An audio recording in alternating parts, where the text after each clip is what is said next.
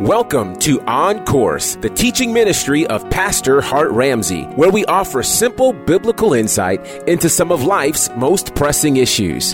What if I told you that a lot of the pain and difficulty and adversity you're experiencing is simply God aligning your now so you can be prepared for your tomorrow? Prepare for the next few minutes to be encouraged, enlightened, and inspired. Let's join Pastor Ramsey and get on course. What's going on, family? It's your man, Gerard Bonner of Bonnerfied Radio, and this is On Course with Hart Ramsey, and we call these sessions Heart to Heart. It's your opportunity to hear from the heart of God by way of the man of God. Of course, that is Pastor Hart Ramsey. Pastor Hart, how are you, sir? I'm good, Gerard. How you doing, man? I am doing well. So on Martin Luther King Day, we got our first look into election 2020 as the first candidate stepped up to declare her candidacy, and I think it's pretty cool. Senator Kamala Harris out of California has declared herself a presidential nominee. She's jumping in to the race. She announced it on Good Morning America. And she spent some time at Howard University, which was her alma mater. And as you can imagine, being an African-American female, already, you know, the pundits are out and there are folks having their say, et cetera, et cetera. I don't know if it was too early to start the conversation about it, but we're here already. So yeah, thoughts as we look at this next round of presidential candidates. Any feelings towards this announcement from Kamala Harris? You know, Gerard, she's a great senator. Yes. And so I don't know. I mean, I said the same thing about Barack Obama. I thought he was a good senator. I have some concerns. Okay.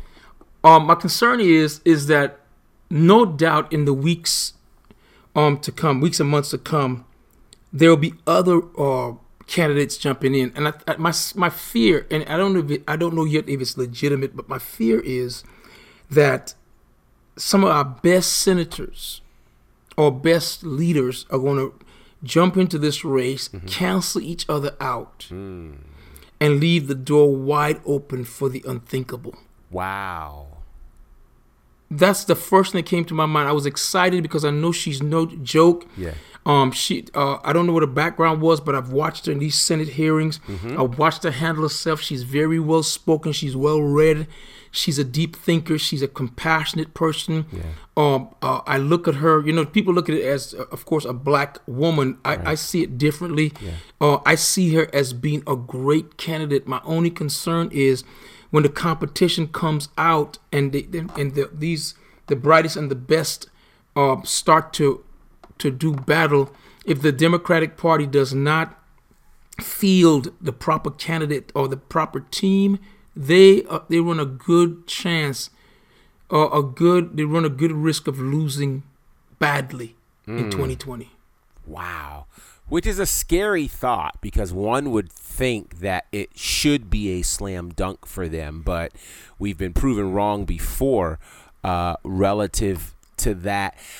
Here's a question, because I actually thought this back in 2012 when President Obama ran for a second term. Personally, I was thinking, okay, one term is enough just because of the incredible scrutiny that he went through as an African-American male, knowing that they were really trying very hard. You know, at one point I thought the speaker said, we're going to do our best not to pass anything that he does. What do you think Senator Harris has to look forward to? Because I don't know. I don't have the guts to do it, to run for president, understanding all that they will try to seek out. What do you think she has to look forward to? And do you think she's ready for all this? Because it's a big step. I think she is. What I see about her, first of all, white America has never really given the black woman her due. True. Although historically she's carried the black family because of, matter of fact, it was safe for the black man to not resist. I'm talking about historically, coming through slavery. It was historically, when the black man resists, it was a reason to kill the fathers of these families. And so the black woman learned to adapt and adjust, and she became very, very handy with family policy and with how to handle single income dwelling. She became the staple. I mean, this big mama's house. I mean, Right. we respect our grandmothers and sisters and what have you. I think what's going to happen with Kamala Harris is that at first they're going to be really, really afraid to come at her with both guns blazing. Okay. But I've seen them do this before. So what they're going to do is they're going to find some little thing to kind of clamp onto, and they will make it their rallying point, and she's going to have something. They're going to find something on her, whether it's real or imagined or contrived. They're going to find something, and they're going to make it a thorn in her side. What she's going to have to do is be willing to weather the storm. Hopefully, Gerard, she gave this a lot of thought before throwing her hat in the ring. Right. Because as we saw with Stacey Abrams in Georgia, running for office, for public office in this environment, in a Trump-fueled environment. I mean, I think it was always difficult, but I think now it has created the opportunity for, a lot of different language that would not have been used, a lot of different approaches that would not have been used. And I think it creates a very challenging space for a person who's not ready. Not saying that she's not, but Right. It just creates a very challenging space. So we saw in the midterms, we saw a lot of bright faces come out of varying states. I think of Beto, who ran for, I think, the governor's seat, or the senator's seat, rather, in Texas. And then I think of Andrew Gillum in Florida, who ran a tight race for the governorship there. Do you have any people who you think, and I know I'm putting you on the spot, but, do you have any people that you are thinking in your head would make a whole lot of sense if they were somehow involved in this conversation as we start looking for at the presidency for 2020? Well, I think you mentioned the main guy I took a look at was Beto, and what I like about him is that he has the persona to diffuse the racist.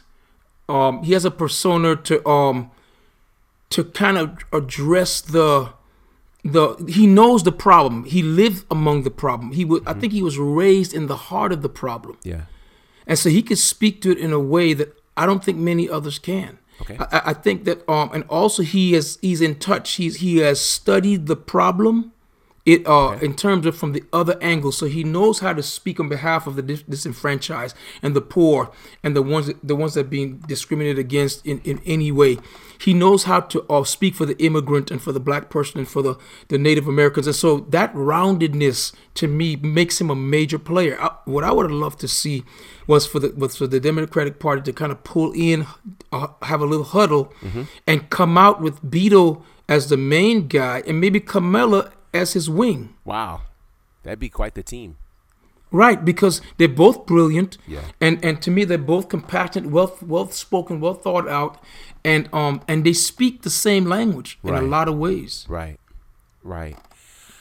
I was talking to some friends, and we were all kind of thinking about what a winning ticket is going to need in the White House. And one of my thoughts is, and this is something that's interesting, do you think that one way or the other we will have either a female or a minority as president for 2020, or do they have to be on the ticket, the winning ticket, for it to work at some point? I don't. You know what? I don't think so. As a matter of fact, I think that the Democratic Party will make a great mistake if they try to force a certain demographic, thinking it will equal votes. Okay. I really believe that what they have over the Republicans right now is truth. They have to tell the truth. Yeah. They just have to say what they stand for, whether people like it or not. A lot of the stuff that the Democratic Party stands for, I don't like. Okay. But I'm gonna tell you what I don't like. I don't like to be lied to. Right. I don't like to be gaslit. Right. I don't like people who take the Bible and misuse it for personal gain to justify the horrors that we see going on today. It offends me, and I know it offends the Lord. Mm-hmm. I prefer for a person to have in mind that they want to represent all the people, whether we consider them to be morally upright or not. The things I have against the Democratic Party is I don't believe you should force on what some consider to be immorality down their throats. I don't think you should make people have to take or to be a part of something that they think is unnatural or abnormal. Or I just think that we're doing it wrong. I would love to see some candidates fielded who are more moderate, who are middle of the road, not extreme left or extreme right in this upcoming election. I think what we're missing right now is the middle. Wow. We are, when I'm an engineer, I pastor, but I'm a recording engineer as well. Yes. And a lot of times, one of the biggest problems you have in a mix, there are two major problems you could have in a mix in a record. One is if your middle is too congested. Right. And then because when the middle is too congested, everything sounds loud. But when the middle is absent, it's caused by something. It's a phase cancellation. Okay. You want what's in the middle to be well placed and well voiced. Matter of fact, there's certain things. We put the kick drum in the middle, we put the bass in the middle, and we put the voice in the middle. Right. Wow. And on every record, we need the main things that make the song in the middle. And right now, the problem in our political landscape is that there's nothing in the middle. Wow. Everything is on the extreme left or extreme right. And when you have your two wings fighting against each other, our flight is impossible. Right. Because every bird has a left wing and a right wing, and they need them both to fly. America's not doing this right. The birds, you'll never find a bird's head on the left or the right. They're always in the middle. Right. Right. Even if they have a left leg and a right leg to land, they have to be somewhat in the middle to balance the bird. We have no balance. Our wisdom is coming from opinions. And what has to happen as these parties, even as the candidates throw their hat in the ring, on the Democratic side, I think what needs to happen is they don't just need to put a bunch of candidates and then have them fight. They need to come into a huddle and put their brightest and the best. And right now, from what I've seen, it's Beto and Kamala. Okay. And I want to say something else too. The Republicans need to field candidates to challenge Trump. They do. Because there's no rule that says the sitting president has to be the nominee of the party. That's true. That's true. And that would be a necessary move, I think, for them if they want to have control of the White House again. Because I think the allure to Trump before was that he was not of the whole government establishment, so right. He was from the outside of that circle. So people were playing a guessing game with what he could do. Now they've seen what he can do. So I think it's going to be harder for him to get reelected now that he can't sell people a bill of goods, but they can look back and see, okay, we had the longest government shutdown in history. And you see some of the policies that he did, and then you see some of the off things that he did. Like he brought a collegiate championship team and serve them burgers and fries. Like, what? I mean, yeah. And his supporters defended it. It's first of all, if you let fries sit out for any length of time, everybody knows that they become chokers. Exactly. It's funny. I mean, I stopped commenting on it. On social media, I stopped commenting on my Twitter feed. It's to the point where it's like, what's the use? Right.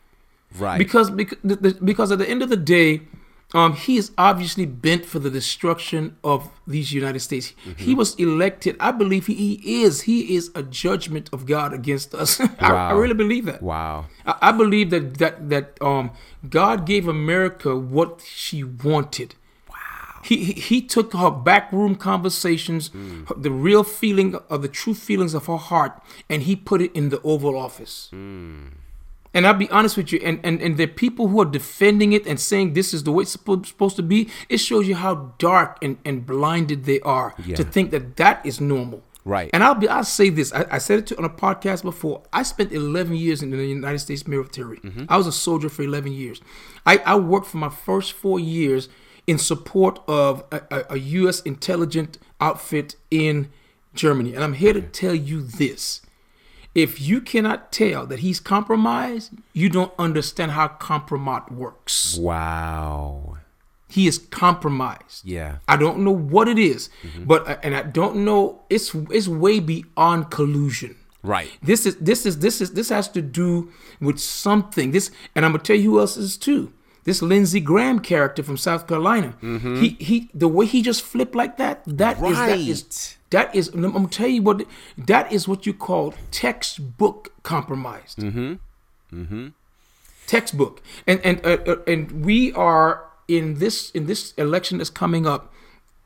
I really believe that Mueller and his team, whatever they have, because they have more than we know, right? It's about time to start rolling it out to give hope to the people because they know a lot. Yeah. Especially having Cohen and having Manafort and having these they know some stuff. They do. And it's time to bring it out. I'm not against the quote unquote, and this is gonna blow people's mind. I'm not against the Republican Party. Okay. I'm not for the Democratic Party. I'm not against the Democrats or for the Republicans. I am a moderate. I believe that people say, are you pro-life or pro-choice? Yes. Yes. Yes. That's my answer. I believe that I am pro-life and I believe God is pro-life, but I believe God is pro-choice because the Bible says so. Right.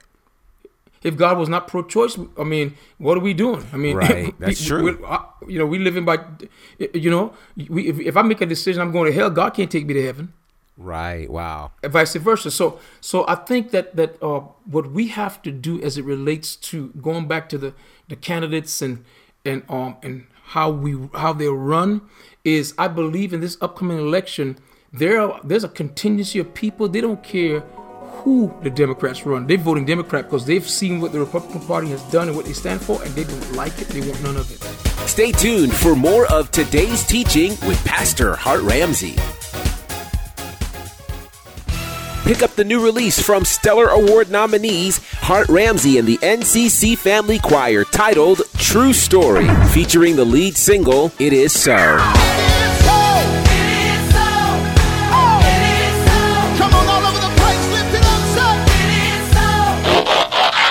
Pick up the chart-topping release from Hart Ramsey and the NCC Family Choir titled True Story, in stores now and available at all digital outlets.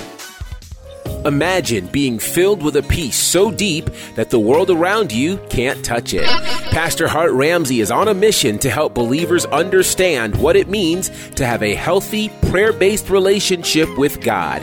He's doing that through his brand new book titled Seeking Answers, Finding Rest Through Prayer. Prayer at first was a struggle because, it really takes faith to pray. You have to trust that God is like a person. He's a real person, and that he's the one that invented the concept of prayer. In this book, you'll learn how to ensure your relationship with God is based on a new and improved covenant, which dangerous prayer habits to avoid, and what to do when prayer doesn't yield the answers you want.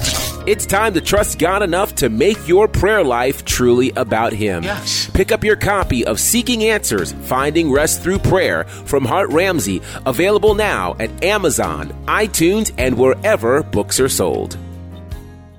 Now let's get back to today's teaching with Pastor Hart Ramsey.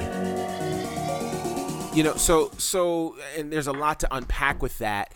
One of the ideas that you said is you do believe that this presidency is a result of really of the people getting what they want basically from God and kind of seeing the back door of this country on Front Street. So my question is this, because that those of us in the church, and particularly in the African American community, we don't really get in tune to elections until the presidential election and until 2-3 months before, if we're completely honest. Like, we don't do the whole the primaries will come and we go but we get into the national one. But I kind of feel like this entire term we should have been and should be paying very close attention to all the things that are happening. So here it is. We're 2019. The election is, a year and a half away. What should the church be doing now in preparation for this election? That's a good question. Traditionally, myself personally, I've not spoken about politics in church.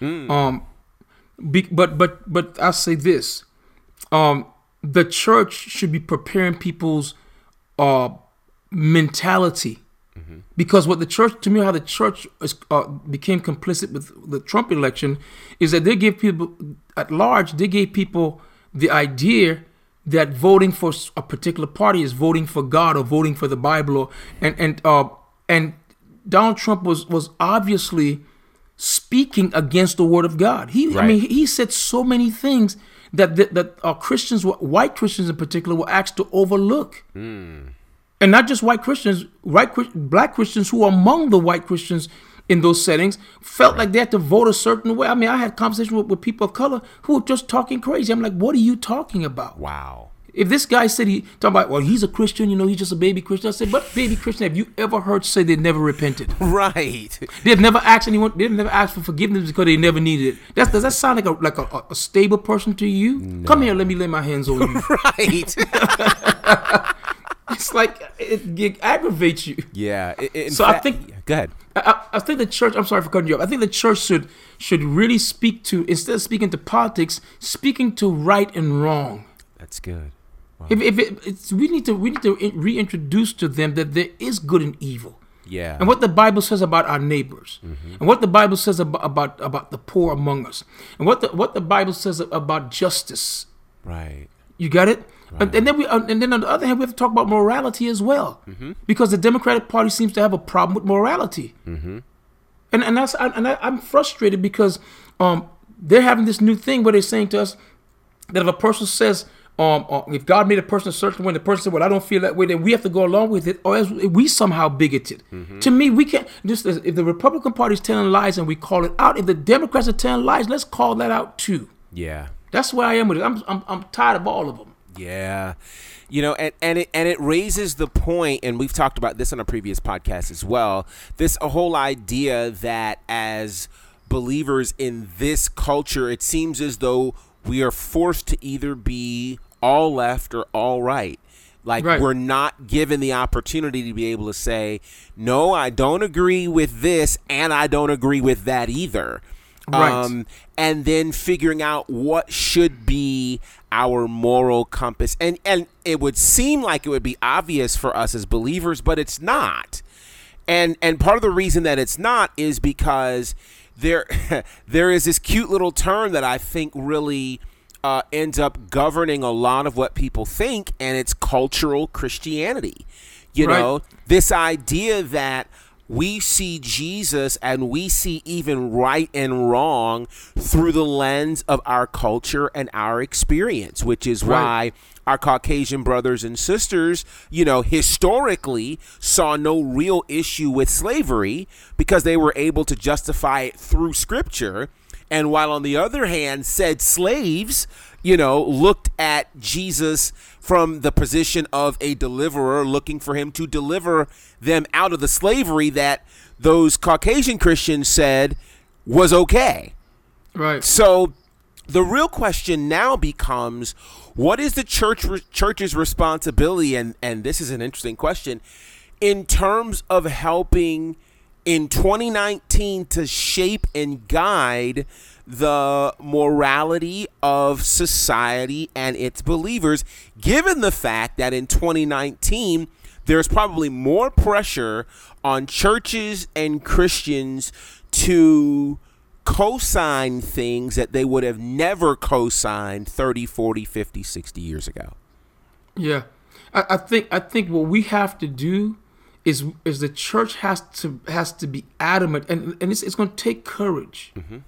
It's going to take courage and Gerard, I mean that it's going to take courage for people, for churches to say that is right, that is wrong. It's going to take courage to say that's not what the Lord meant when He said this. Right. it's going to take courage to say that is sin. And but here's a question I have for especially for believers and for preachers in general, is that if we can't do that, it's a hard thing. But if we can't do it, then why are we called? Wow, that's really good. I mean, if I can't speak to those issues, then why am I standing up? If I'm afraid of the people I'm called to, what good am I? You ain't never seen salt refuse to come out the shaker because it's afraid of the food. Right.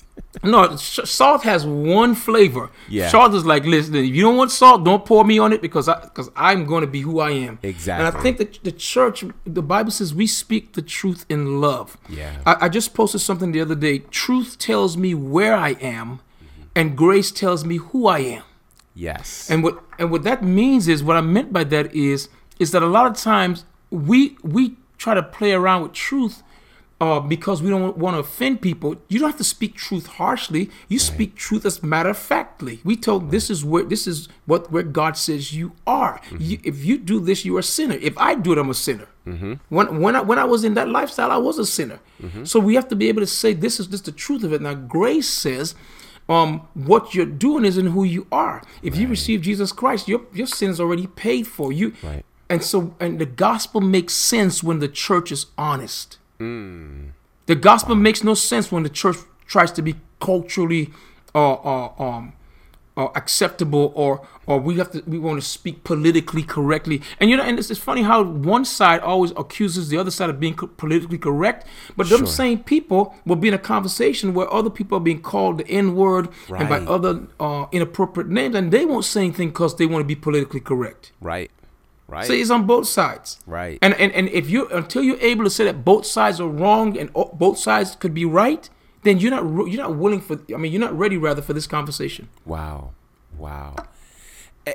And so I want to throw this out there too. This we're getting in some good water here, because here's the thought, right? The challenge. You think of a lot of churches that are obviously wanting to grow and wanting to reach the lost at any cost, and all the other cool sayings that churches can have.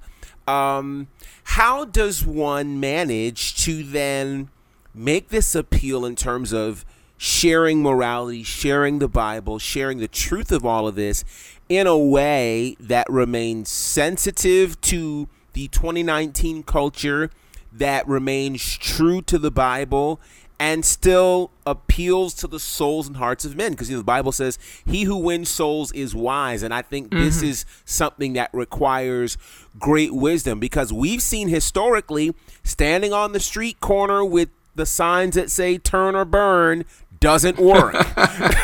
You know what I mean? I remember living in Virginia Beach, and on the Strip in the summertime, they were going completely off, bullhorns and signs, and everybody just looked at them like, okay, but knowing that the people that are coming into our doors are people who are dealing with all of 2019's issues, whatever they may be. What advice do you have in terms of being able to share the gospel in a way that is true, authentic, and bathed in love and wisdom?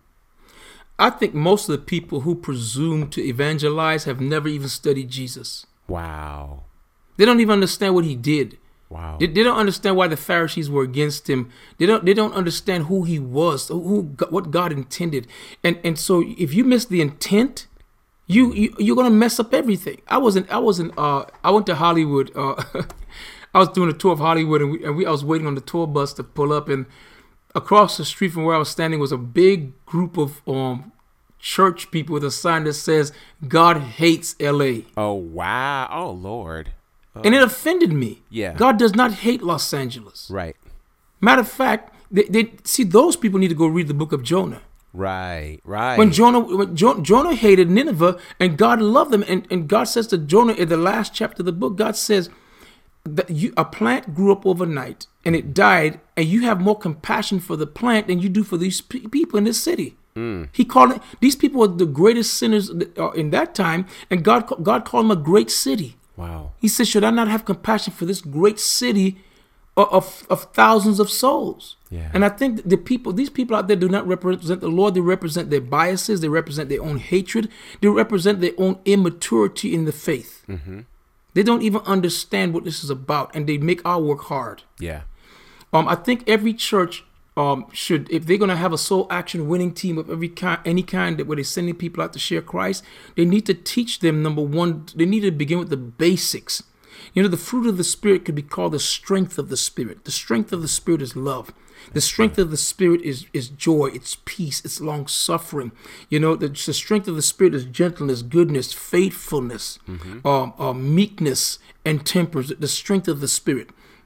This is what the strength, when the Holy Spirit is operating these things in us, it makes us strong. When we can love in the face of hate, we're strong. When we can have joy in the face of grief or trial, we're strong. Yeah. The joy of the Lord is my strength. When I can have peace when the world is all crazy around me, is strength. Right. And I think we think that being mean to people makes us strong Christians. No, what makes you strong is when you let the Holy Spirit work through you. And so I think we need to have a class. Wow. To teach people how to reach the lost instead of grieving people with our foolishness, acting as if we're better than them. The only difference between us and them is that we're forgiven. That's good. That's good. That's good. And I think you're 100% right. There needs to be a class. There needs to be instruction. In an emotionless environment. You know, an environment that's not, designed, because a lot of church at times can be so designed with creating or looking for an emotional response that we forget that the people need to learn. Yes. And the people have come for answers and instruction. And, it's I liken this to even, marriage. It's another thing that's not really taught a whole lot in the terms of, you have to teach people. It's like if you get married with no premarital counseling or no additional instructions, it's like handing the keys to a brand new car to a 16-year-old and saying, you're 16, go drive. Right. Well, they don't know what they're doing. And the same thing happens when it comes to evangelism. There is a way to do it effectively. And I think a lot of people just feel like the Spirit falls on you and boom, you go do it. Well, the Spirit kind of falls in instruction too. What about that? I mean, like there's wisdom to that. And a lot of people, and I've seen it happen where, people have mishandled new converts or mishandled people who are interested in becoming Christians, and they end up walking away from the faith altogether because they were mishandled. And I think that's problematic for sure. There definitely needs to be a class. There needs to be instruction, and I'm just curious about this. Are all people who are licensed to preach, etc., actually equipped to evangelize? No. No. As a matter of fact, one of the ministry gifts. The Bible calls evangelism a ministry gift. Yes. It's a gift. I mean, the ability to, I like to use this formula.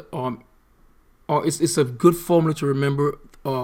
Apostles govern, prophets guide, evangelists gather. Oh, that's good. That's the evangelists gather. They're the ones that gather people to bring to a pastor to guard, and that teaches ground in the things of God. That's so good. And all the letters, all of the assignments begin with G, and it's good to remember, easy to remember. But the evangelist, his job is to gather. The Bible tells pastors, Paul told Timothy, do the work of an evangelist. He didn't say be one. He said do the work of the evangelist. That means I have to know what the evangelist does. Right. And I think the big issue with the church right now is that we will send our new members out there, or the people we don't want preaching in the church. We say, well, go out there and preach, and they're not even equipped. Right. We just don't want them preaching to us. But here's the crazy. We don't want them preaching to us because they're not equipped, so we're going to send them out there. Right. It doesn't make any sense. It does not make a bit of sense. And so just so they won't grieve us, we send them out there to grieve everybody else. Right. Wow. No, I think they need to be taught, and we need to bring people in through under the auspices of a caring, loving ministry that represents the house. Because sometimes you fall in love with the evangelist, and then you bring it back to the house, and it's nothing like the evangelism that they ministered. True. Very. So the evangelistic outreach has to have the flavor of your particular family of believers. Right. Oh, that's so good. That we probably need to do a whole separate session on that, because I think that it's a necessary thing for people. And again, it's one of those things people don't think about. I think people think, if we were to liken this to sales, people are more concerned with landing the sale than keeping the customer. Yeah, exactly. And so then you end up with a high turnover a turnover rate or attrition rate, and then you're one, and then this is what I hear all the time in old school churches. They'll be like, "Well, they just don't like the gospel." Well, no, they don't like you. There it is. I mean, if you don't retain people and do the work, because again, once you have bought a new product, you need instruction on how to use it. And, you need somebody to help you decipher the instruction manual, and then you need somebody to kind of help walk you through best practices and all those types of things. And I don't think enough of us think about, church in that way and people in that way. And then it suddenly becomes a quote unquote mystery to us why half the church is gone. Well, it's not really a mystery. What did you do well, anyway. You get it. So I hope you guys enjoyed today's session. I think it was really powerful, and I love how things navigate here and the road we end up traveling. I hope it was helpful to you guys. We certainly want to hear your thoughts. So via social media, reach out to us.